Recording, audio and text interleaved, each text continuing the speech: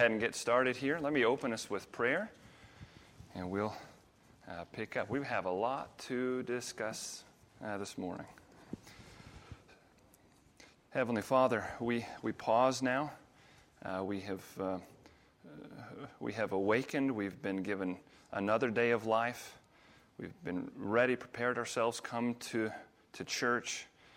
And Lord, we ask that you would now help us to focus our minds, calm our hearts, and to begin to think about how good you are being to us.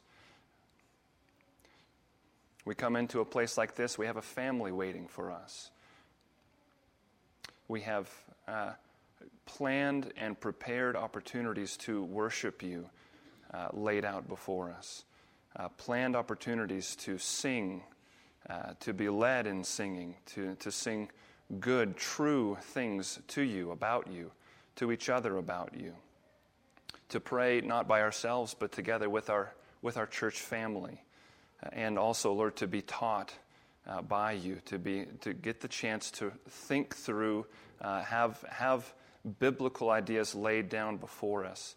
And God, all of these things make us very grateful to you. You have truly not left us to ourselves.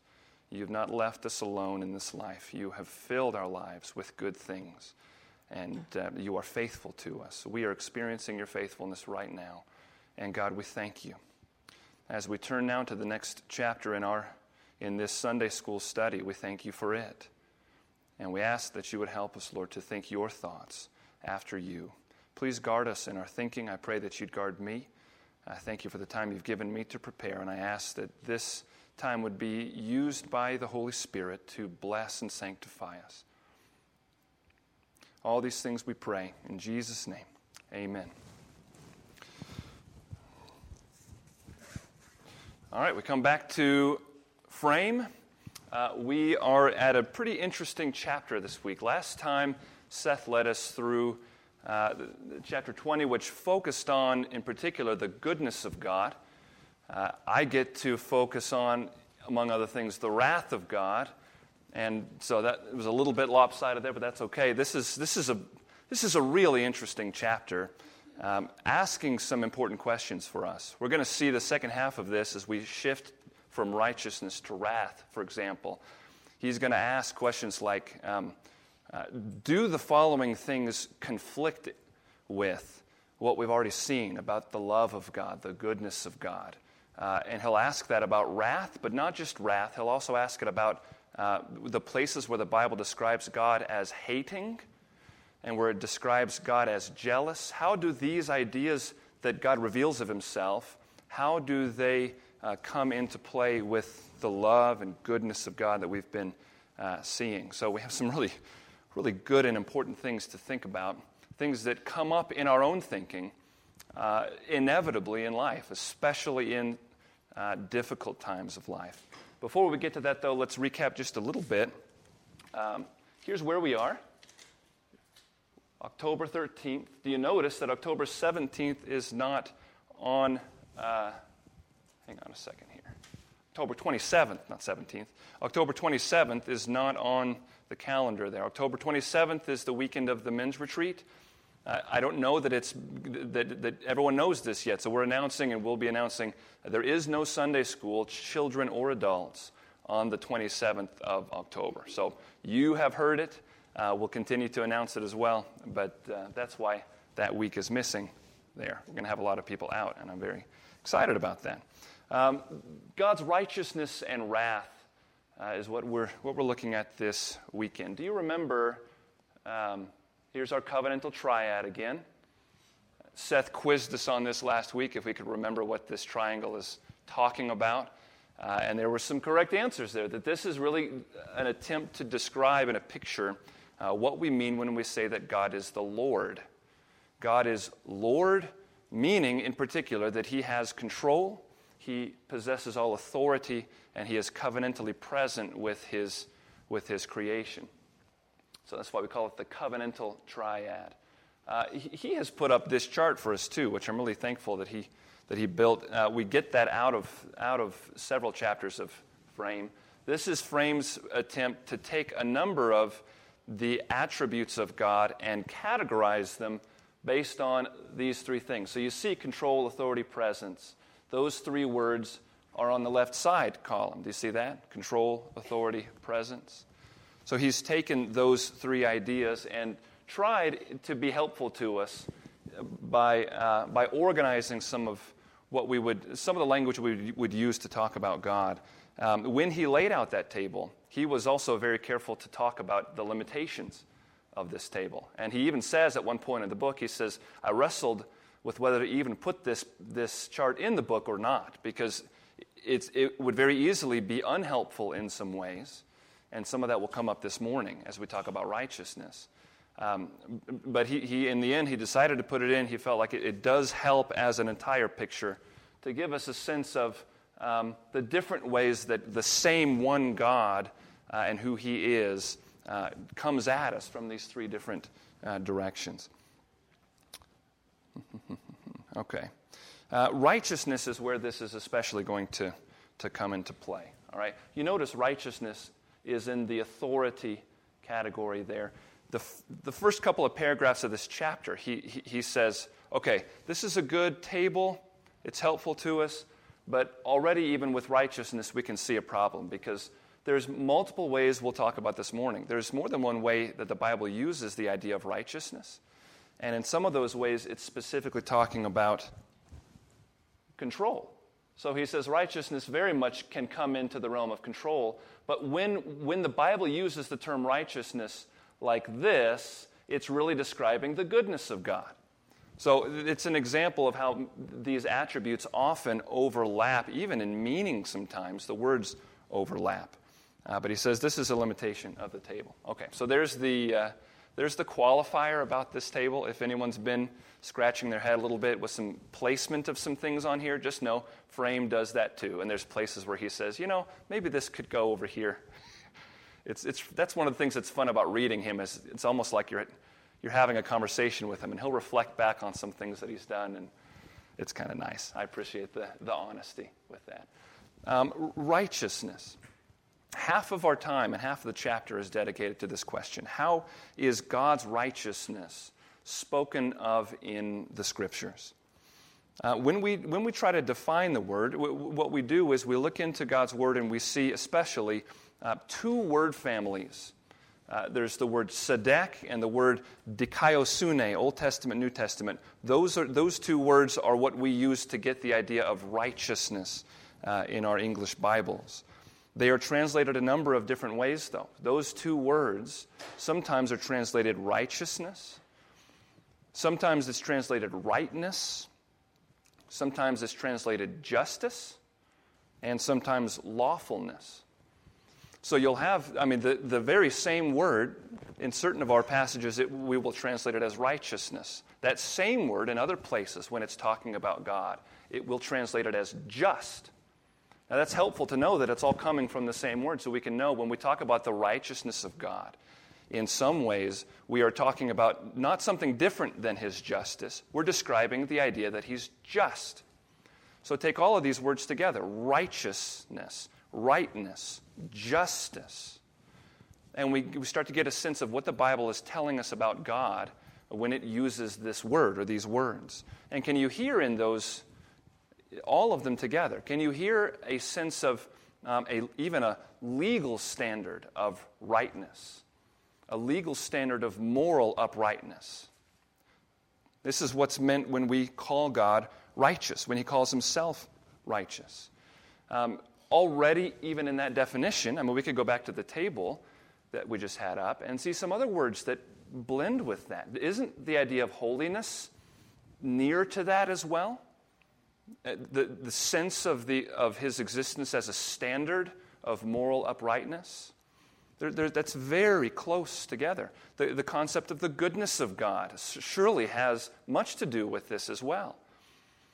But often when we talk about righteousness, we're focusing on that in the legal sense even, the courtroom sort of sense of the righteousness of God. Frame has a whole couple of paragraphs in this chapter where he describes the large overlap between this week righteousness of God and last week goodness of God. that sometimes when the Bible speaks of his righteousness, we'll see it in a minute. I'm kind of jumping ahead of us. But sometimes when the Bible speaks of his righteousness, it's specifically talking about what Seth talked about last week, that God is good. And then there's other ways that it's used as well. So let's go through these.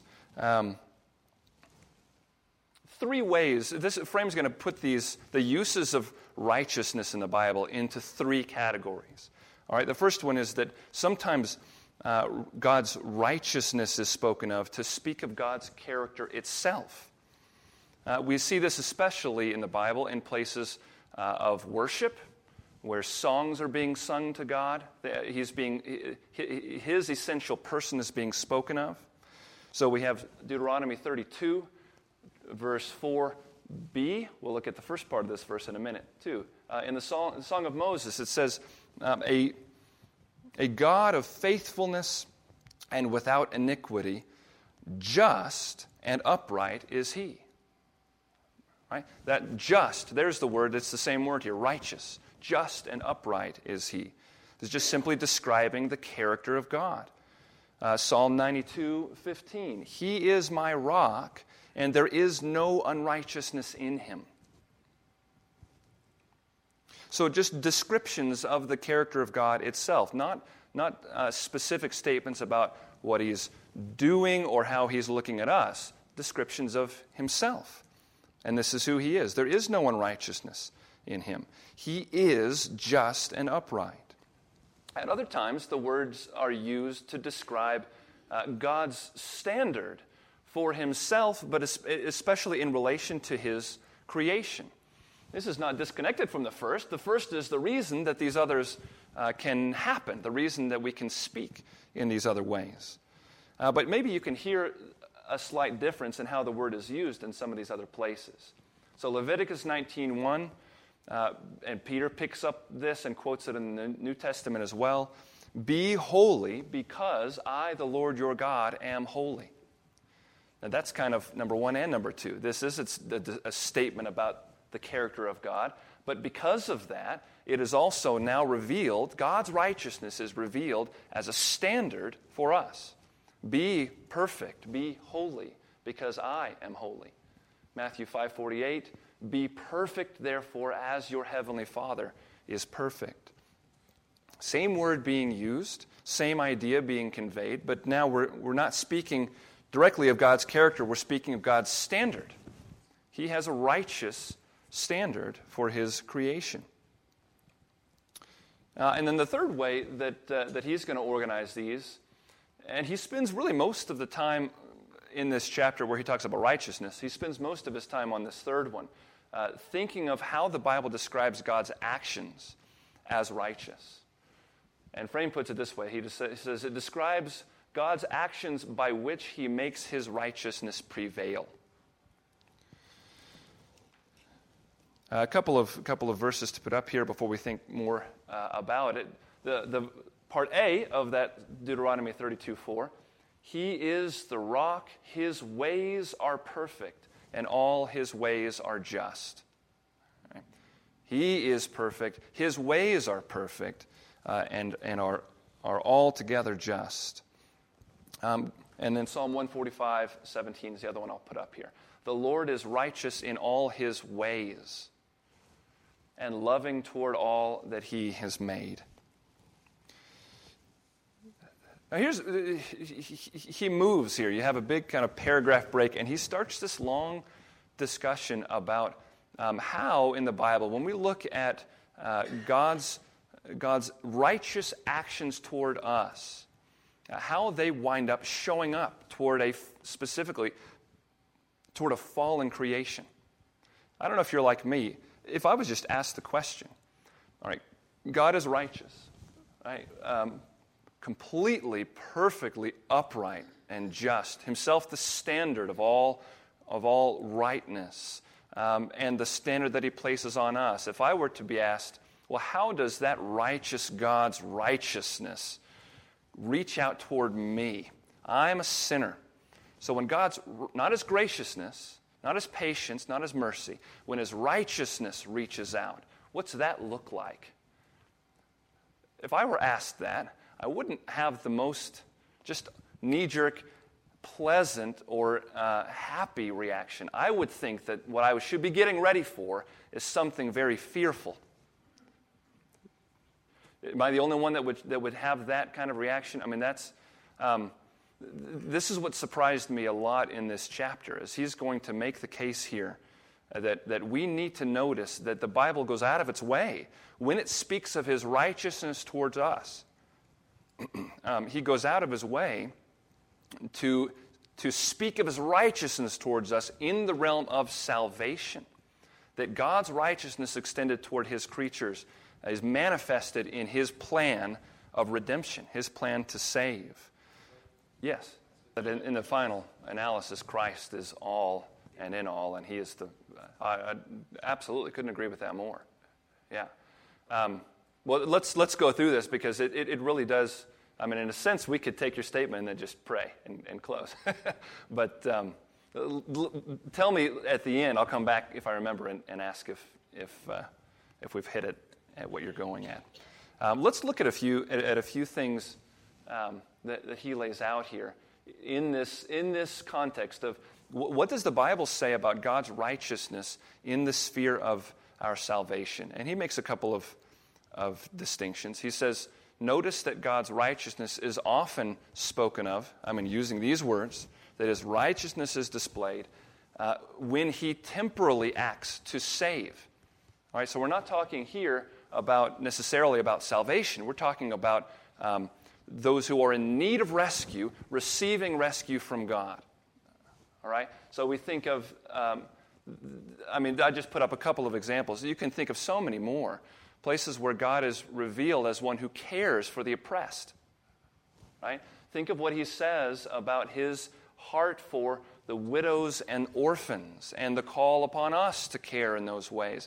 And very often when he's describing that, what he's describing is that he brings them up as examples because these are groups that often can be unrighteously taken advantage of. They are helpless. And as a result, wicked men often will take advantage. And when they're being taken advantage of and they cry out to the Lord, the Bible says God hears them. He hears them and he responds. And when he does that, the Bible uses the word righteousness. It says that God's righteousness is on display as he protects the oppressed. Would you agree that that is a display of the righteousness of God? These are sinners we're talking about, but in the realm of sinful man, some are often righteous in comparison to their oppressors, right? And in that comparison, God hears the cry of the one who is being unrighteously oppressed and saves. And when he does that, it's not just his graciousness that's being displayed, it's his righteousness that's being displayed. Does that distinction make sense? So this is, so far, really just talking about temporal situations. But even as we move to the realm of actual salvation, forgiveness of sin, we see that the same heart of God is being highlighted. What we find is that God is a God who, when he acts in righteousness, what he is doing is he is hearing and responding to those who are crying out to him for rescue. Think about what is happening in someone when they cry out to the God of the Bible, to the triune God for rescue. They are perceiving that they're in a situation of need that they cannot take care of, and they need someone to rescue them, and they're thinking of options, and they identify, the God of the Bible, he's one who cares, he's one who is able to save. I'm going to cry out to him. I'm not going to cry out to these other gods or put my hope somewhere else. He can save. And he will save because he's good. I cry out to him. That's what he responds to. Cries which amount to acts of trust in him. Trust in his might, trust in his righteousness to do what is good and to do what is right. There's a couple of examples he brings up in the chapter. One is 1 Samuel chapter 12. Samuel is talking about God's actions. He's preaching to the Israelites in 1 Samuel 12. And he's reminding them of what God did when he rescued them from Egypt. All right, so you have the context of where he is. And he specifically in that chapter calls those actions of God where he rescued Israel, he calls them, let me recount to you God's righteous deeds. That's what he says. And Frame asks the question, why did he put it that way? That clearly means that God's righteousness was displayed in everything he did to bring Israel out of Egypt. But why righteousness?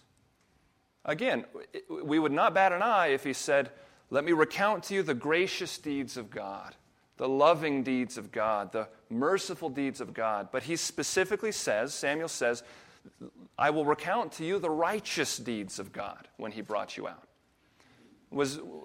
Israel was a sinful people in Egypt, right? Did they deserve any good thing? Of course they did not. Why is this righteousness? Okay, he has made promises to them in the past, that's right. So it's a display of his righteousness in that way. It would be unrighteous to fail to keep one's promises. Yeah. What it was striking to me, I don't think I put the text up here, no.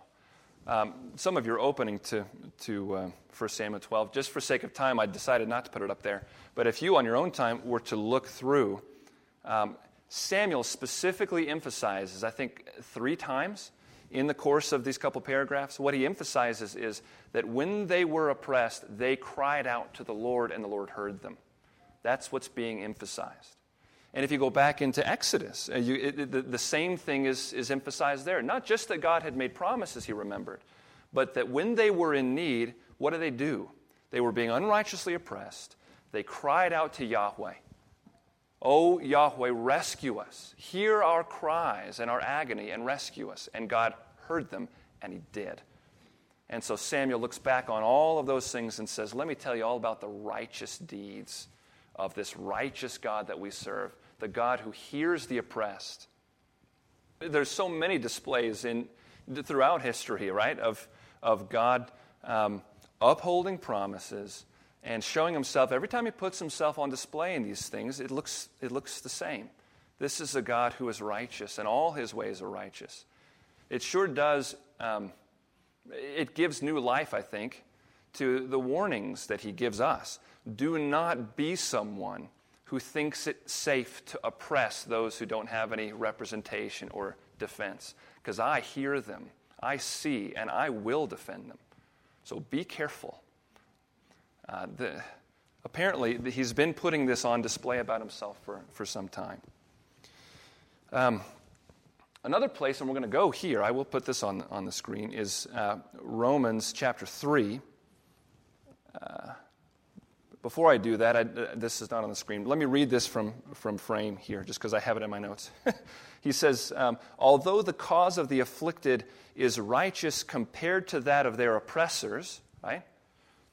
God delivers them not because of their own good works, but because they cry out to God for mercy. They are therefore justified by faith in God's righteousness and not their own. Are you starting to hear little previews of the gospel message here, right? God is a God who rescues.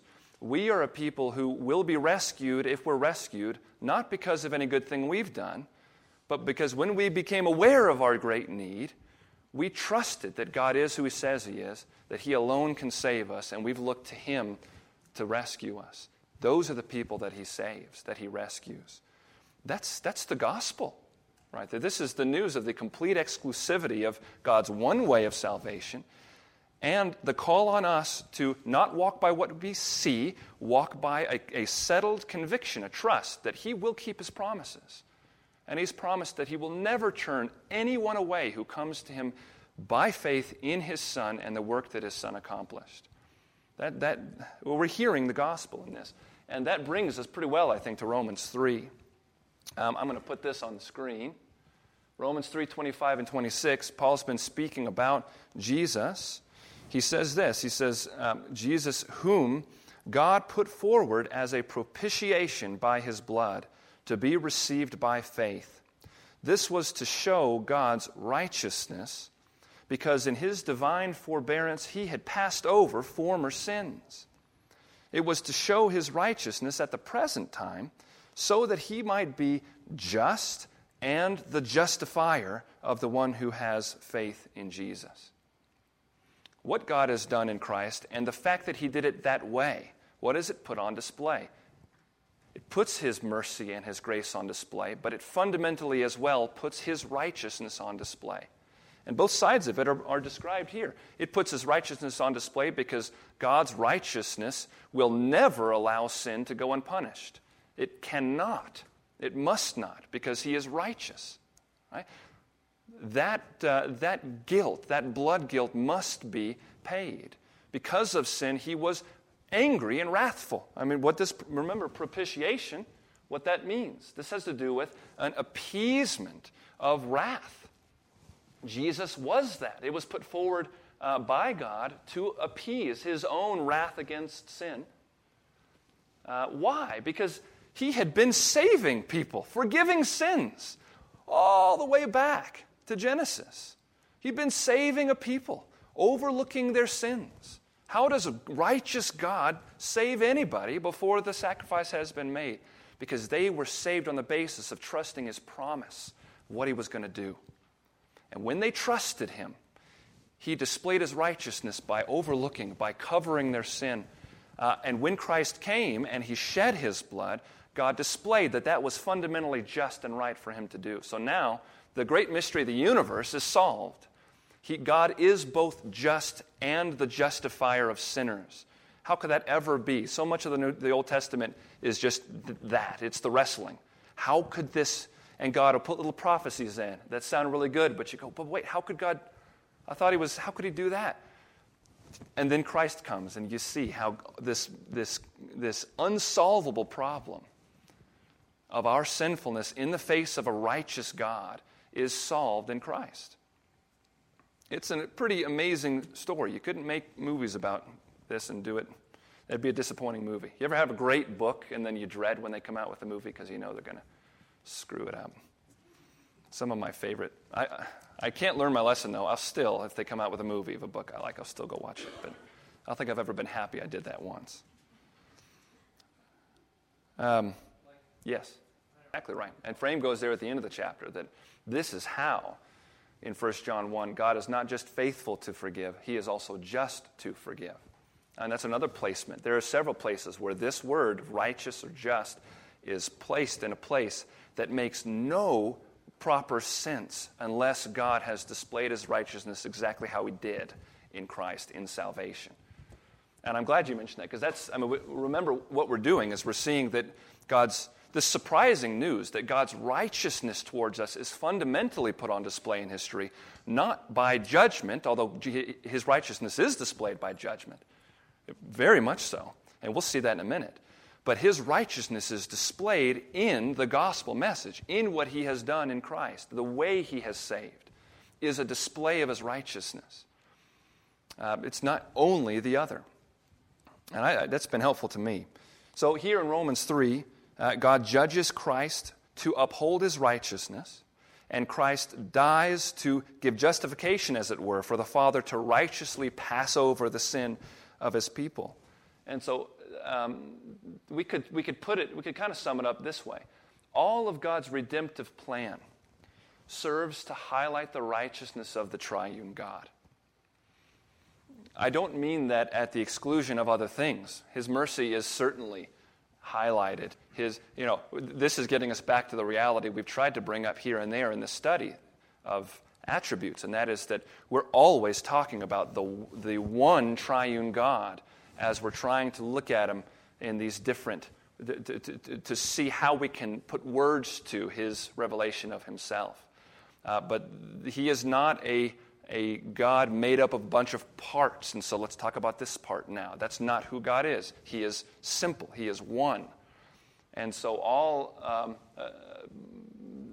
if that's true, we will not be able to help as we talk about, for example, this week, righteousness. We won't be able to help but to talk about other words that we're using and that the Bible uses to get at this God.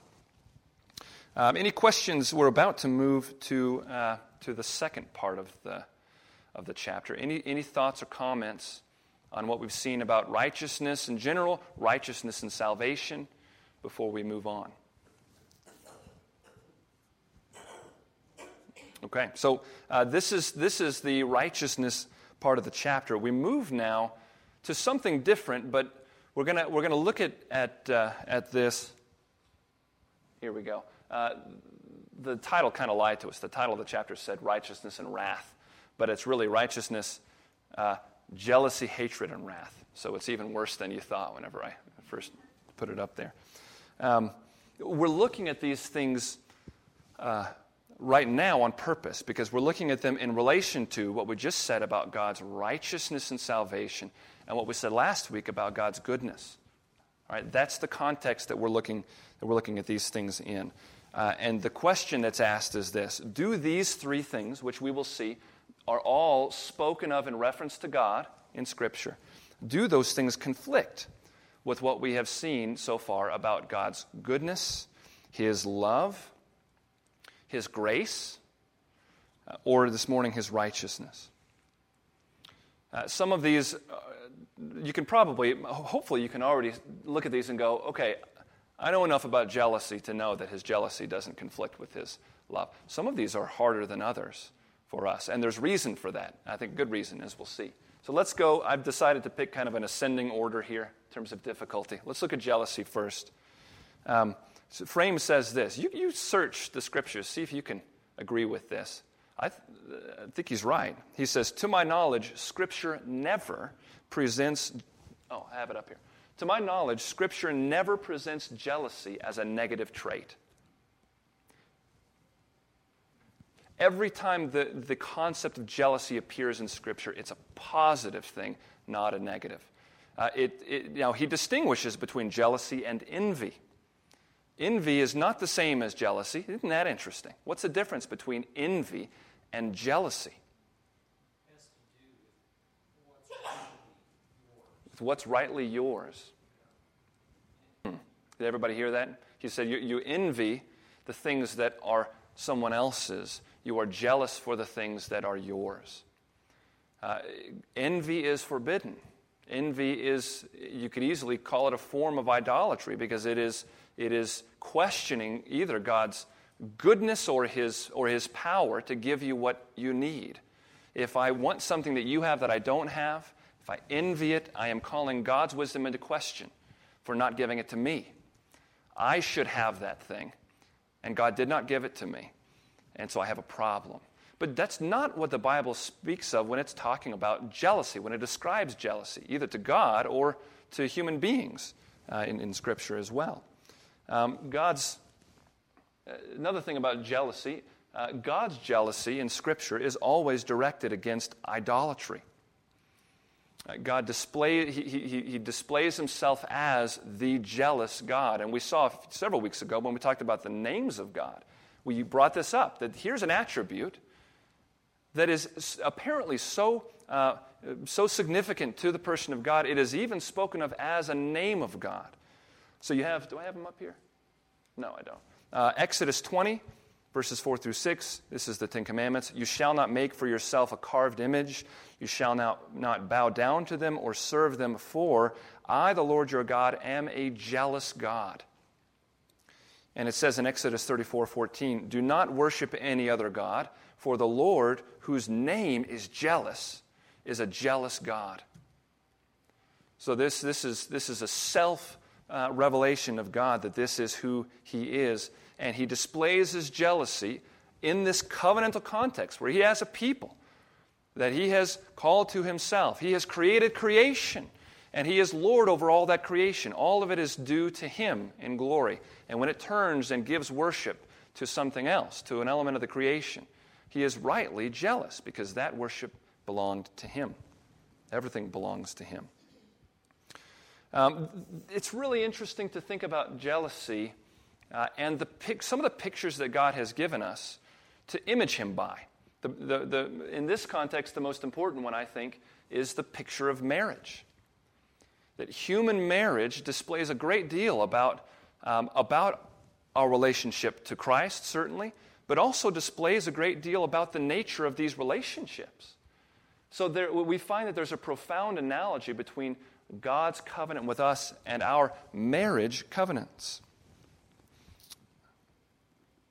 With the image of a marriage relationship, if you've been struggling with this, I think that makes it much easier to see why jealousy is a necessary component of covenantal love. So and he brings this up in the chapter. Well, let me just quote him because I can't say it better. He says, "When a man's beloved wife turns away and loves another man, the husband is rightly jealous." Now, do you agree with this next statement? "If he were not, that would be evidence that he does not care for her." If a wife goes and is unfaithful to her husband, and that husband is not jealous for that wife, what does that say about his love for his wife? That surely speaks of an absence of love. So that jealousy, so far from being a problem with the notion of the love of God, if God's love is real and if it's true and if it's a covenantally faithful love, jealousy must be the case. It's only the absence of it would be a problem with love, not the existence of it. I'm going to move on to hatred. If you want to slow me down, then this is the time for a question or a comment.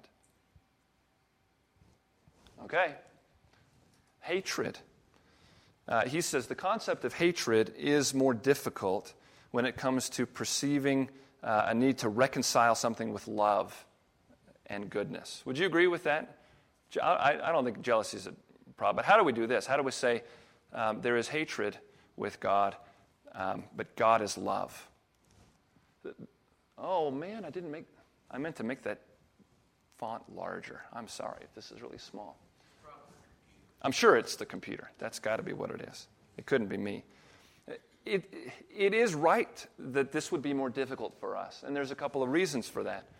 We're going to get back into the reality that words have more than one meaning, and this is something we'll never stop having to wrestle with. No word has one meaning and only one meaning and one way of being used. It's just not the way that words work. So you have the reality that hatred and love are contrasted with each other in Scripture. They're spoken of as opposites. Proverbs 10:12, hatred stirs up dissension, but love covers over all wrongs. You have the command in Leviticus 19:17, do not hate your brother in your heart. But we've also got a number of other things. Psalm 97:10, O you who love the Lord, hate evil. Psalm 101:3, I will not set before my eyes anything that is worthless. I hate the work of those who fall away. It shall not cling to me. Psalm 5:5, the boastful shall not stand before your eyes. You hate all evildoers. And now it just got a little bit harder, because now we can't just say, well, whoops. But he says hate evil. Well, now it says that God hates all evildoers. He hates all evildoers. Revelation 2:6, he's just been raking this church over the coals, but he has one piece of good news for them. He says, yet this you have, you hate the works of the Nicolaitans, which I also hate. Psalm 119:113, do I not hate those who hate you, O Lord, and abhor those who rise up against you? I have nothing but hatred for them. I count them my enemies. We're getting into are you familiar with the imprecatory psalms? Some graphic, sometimes, language of praying for God's judgment to come upon people. And clearly speaking of that prayer, and in a sense, as we're going to see, of that sentiment as something that is good, that is reflective of the heart of God. So Frame says, Scripture then seems to recommend hatred in some contexts, but to deplore it in others. So we must look more closely to see if there are different kinds of hatred or different situations in which it is and is not appropriate. Right? And I just want to say, when we do that, when we feel a difficulty like this and we say, okay, what we need to do is we need to look more closely and figure out if there are different contexts. we're not at all trying to justify or rationalize something. We are recognizing how language works. This is just how words work. It's never that simple. I can do this kind of thing to justify something and to jump through hoops, but I'm gonna inevitably do this anytime I'm trying to think very carefully about an issue, because that's the nature of language. We cannot get around that. So let's do that. What is it that the Bible says about hatred and contextual differences, perhaps? And he gives us a few really helpful thoughts here. He says, first, hate or hatred in Scripture does not always refer to hostility. Sometimes, we'll see, often it does, but it doesn't always refer to hostility. And he brings up Genesis 29 as an example. Look at these two sentences in verses 30 and 31. What does this say about how the word hate is used here? So Jacob went in to Rachel also, and he loved Rachel more than Leah, and served Laban for her for another 7 years.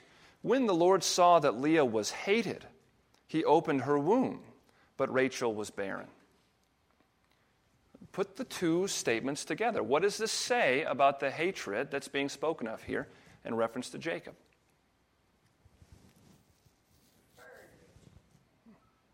He hated Leah in the sense of preferring her less than Rachel. It's a statement of relative priorities. It's a measure that's being used here. So hate and love sometimes, not always, but sometimes they refer to relative priorities. Can you think of any other example in Scripture? Does it pop out at you where hatred is brought up in this way? Jacob and Esau, Esau hated. Okay. There's a sense of choice there that's being emphasized. Not necessarily some sense of emotional disgust of one and not the other, but a sense of, I have chosen to put my love on. Yeah? What about something that I'm fishing now for an answer?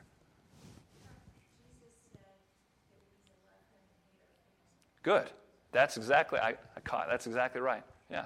Anyone who does not hate his father and mother is not worthy of me. How many times in Scripture does proper godly love of family get commanded as this high thing? Those who don't care for their own family are worse than unbelievers, it says. But he says, anyone who does not hate his father and mother is not worthy of me.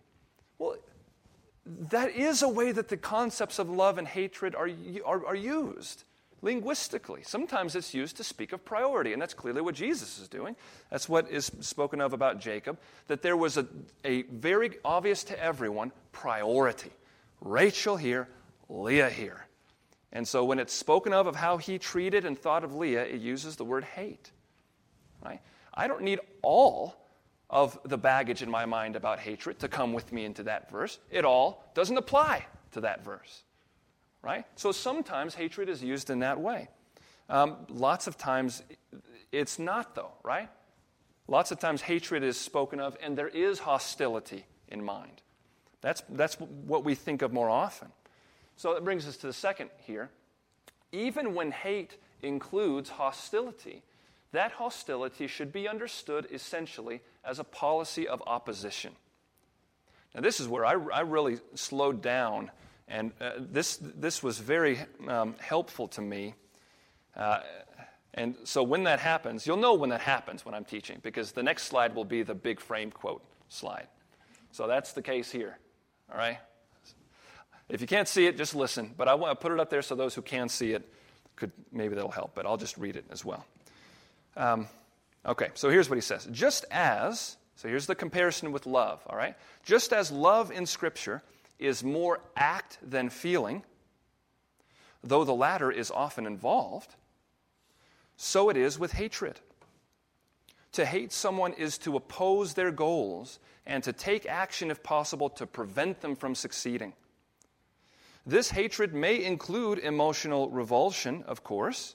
Indeed, we should be emotionally disgusted with wickedness. But one may hate the wicked in the sense of opposing their policies and plans without feeling emotional disgust for them personally. Similarly, one may love another person by seeking to help meet the person's needs without feeling emotional passion for that person. We'll pause for a second. Are you still tracking with his comparison? This helps us not just in thinking through hatred, but thinking through love as well. Hatred may also include desiring the worst for someone else, but it does not necessarily mean that. Mike? Yeah. Well, even in the way I read some of the passages before, and I put it in italics on my sheet, so when I read it and I say hate, that voice brings emotion with it. We need to be careful as we're what am I trying to say? There's David? And what is the difference in meaning that it takes on? Yeah, which is to Mike's point too. It's what makes me, in this quote, it's what makes me appreciate a few of the things that he says with may. It may include desiring the worst for someone. When we get to this, I think that's what we think of most often when we think of hatred. And now I have to wrestle. There are, I think, depending on how we are going to take this, now we're falling into some of the realms of the love commands. Do not hate your brother in your heart, right? We remember that the Bible did, we just read them, forbid us from certain kinds of hatred, right? What about this one, though? One may hate the person, no. Where am I looking? This hatred may include emotional revulsion, of course. Indeed, we should be emotionally disgusted with wickedness. Maybe that's a helpful question. What is the difference between this and this, desiring the worst for someone else? I think of that and I think maybe that's where I need to be wrestling and being careful. But the way that he compares this with love, I really appreciate. So, what does this mean for the command, love your enemy? Let's think about that. What does this mean when we're told to love our enemy? What are we being commanded to? And what are we not being commanded to? Maybe not an emotional thing, but an active. Okay. So you'd say there's clearly got to be something action-inducing in that command. If I have an enemy, and look, why is someone my enemy? Maybe they shouldn't be my enemy, but I would hope that my enemies are wicked people, and that's why they're my enemies. We have enemies, right? Is it hateful to have enemies? So love my enemy. Am I being commanded to think of that wicked, wicked person and try to produce some warm feelings about who they are and what they're doing? Surely not that. Should I be concerned for their best as an image bearer of God? Absolutely I should, right? To me, this statement is just helping me to wrestle a little bit more and to try to think about categories here. If I oppose my enemy in their wicked ways, but I take any chances I get to serve their true good, even though they repulse me as they are right now, have I loved them? I would say yes, I've loved them then. I've consciously chosen to work for their good, even though I oppose who they are and what they're about. Right? I haven't failed if I do that and don't feel tremendously warm feelings toward them. Feelings can come. Right? The latter, feeling, is often involved. But it's not. It need not be fundamental to the definition of love and hatred.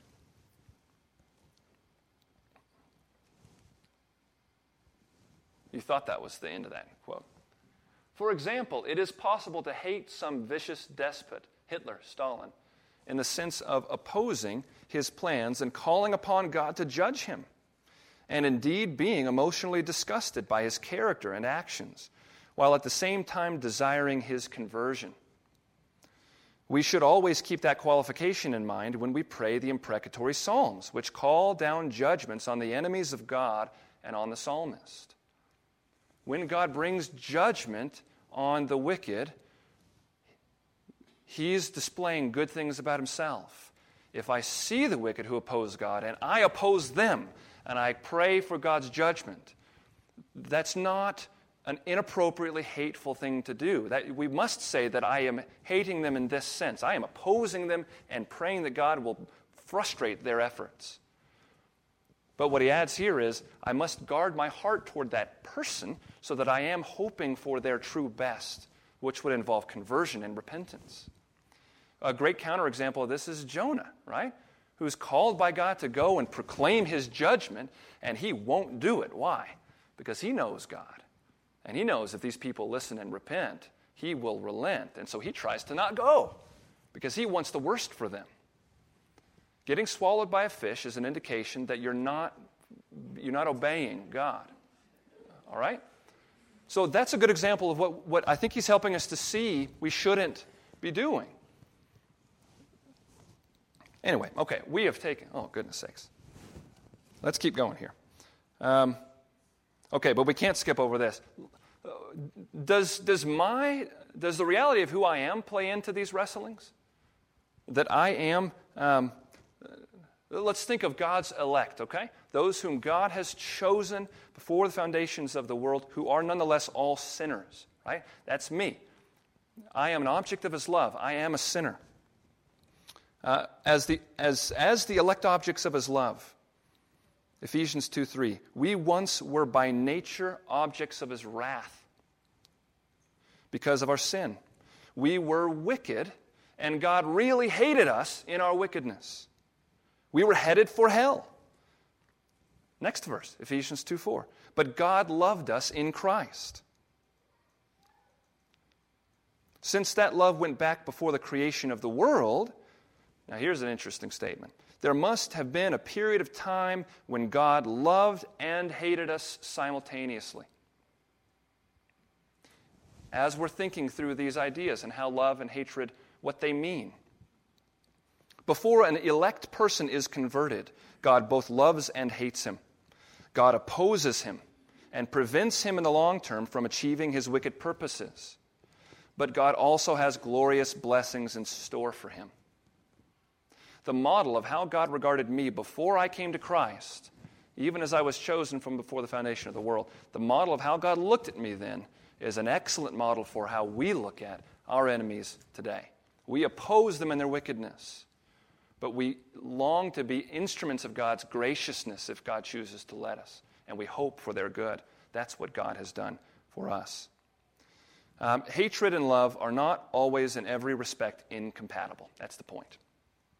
Right? That's the question we're wrestling with. How does hatred mesh with the clear sense of the goodness and love of God? And the answer is they do not we don't find them to be incompatible ideas. Right? I'm going to kind of rush ahead here. I'm sorry. But that was good. I think of the three, that's the hardest of these.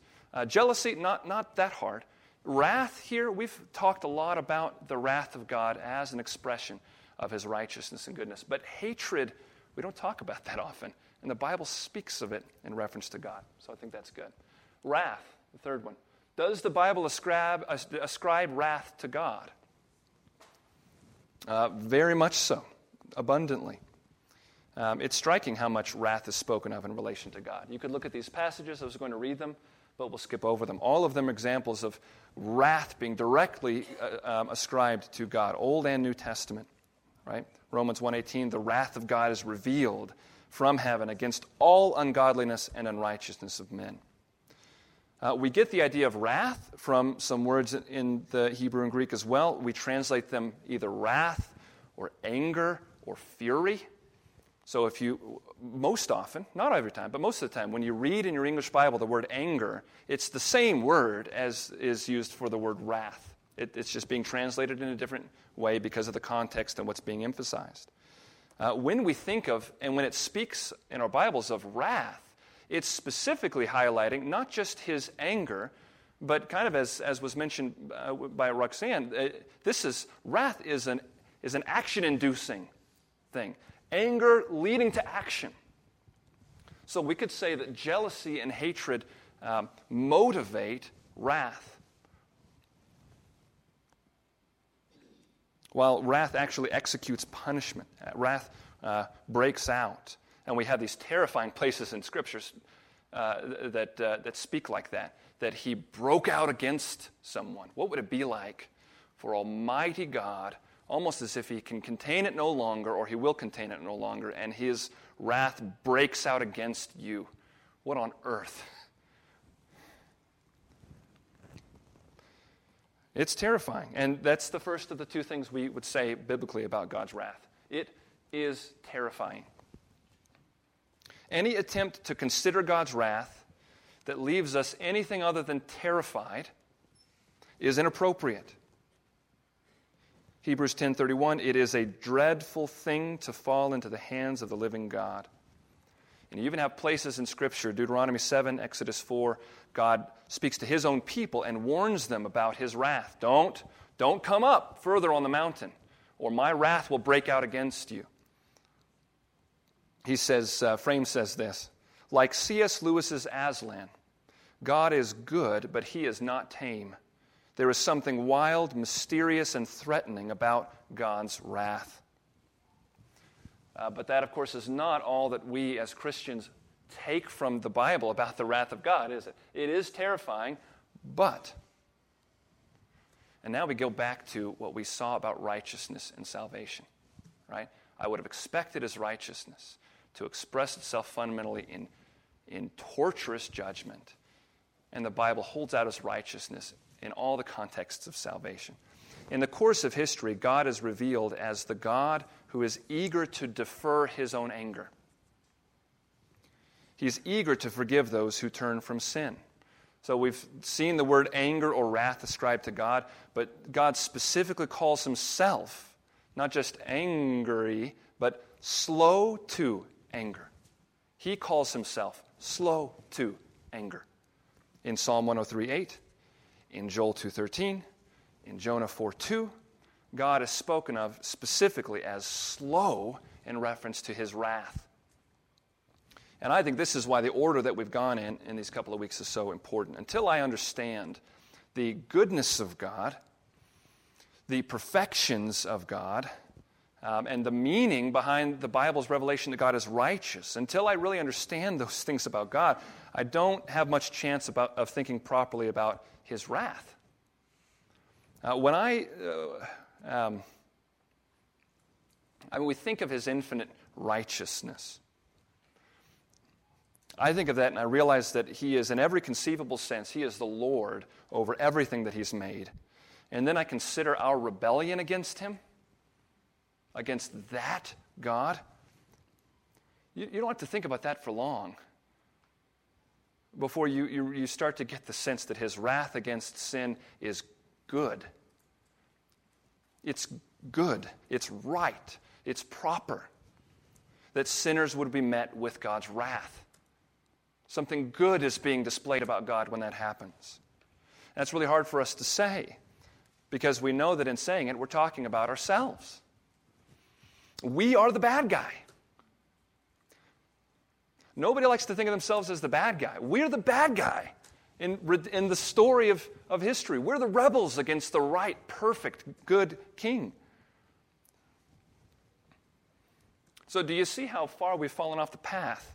If we find ourselves wrestling with the idea, how could it be that God could be good and loving and he could have wrath? How could that be? If I'm wrestling with that question, which we wrestle with, right? When I'm wrestling with that question, I have wandered off the path so far back in my understanding, I've got a long ways to go to recover my steps.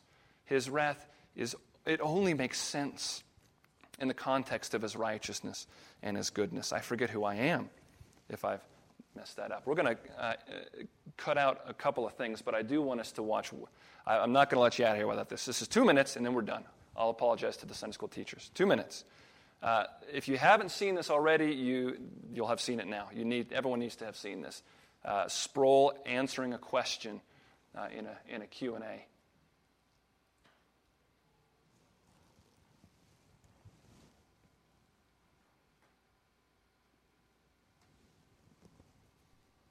If God is slow to anger and patient,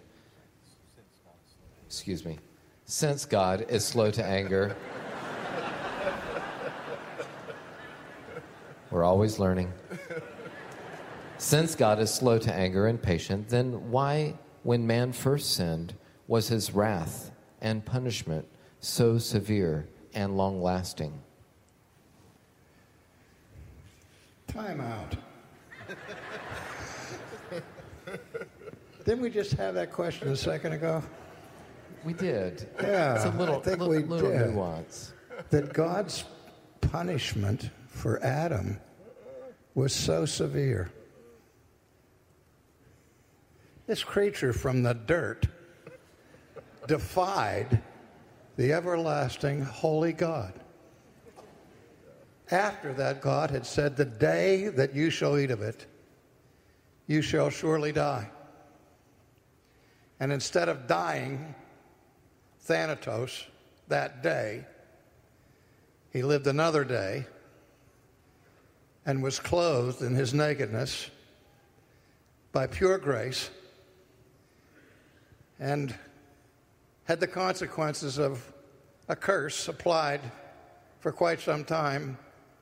But the worst curse would come upon the one who seduced him, whose head would be crushed by the seed of the woman. And the punishment was too severe? What's wrong with you people? I'm serious. I mean, this is what's wrong with the Christian church today. We don't know who God is, and we don't know who we are.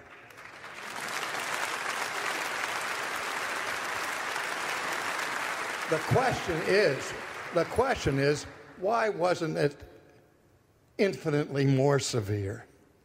If we have any understanding of our sin and any understanding of who God is, that's the question, isn't it?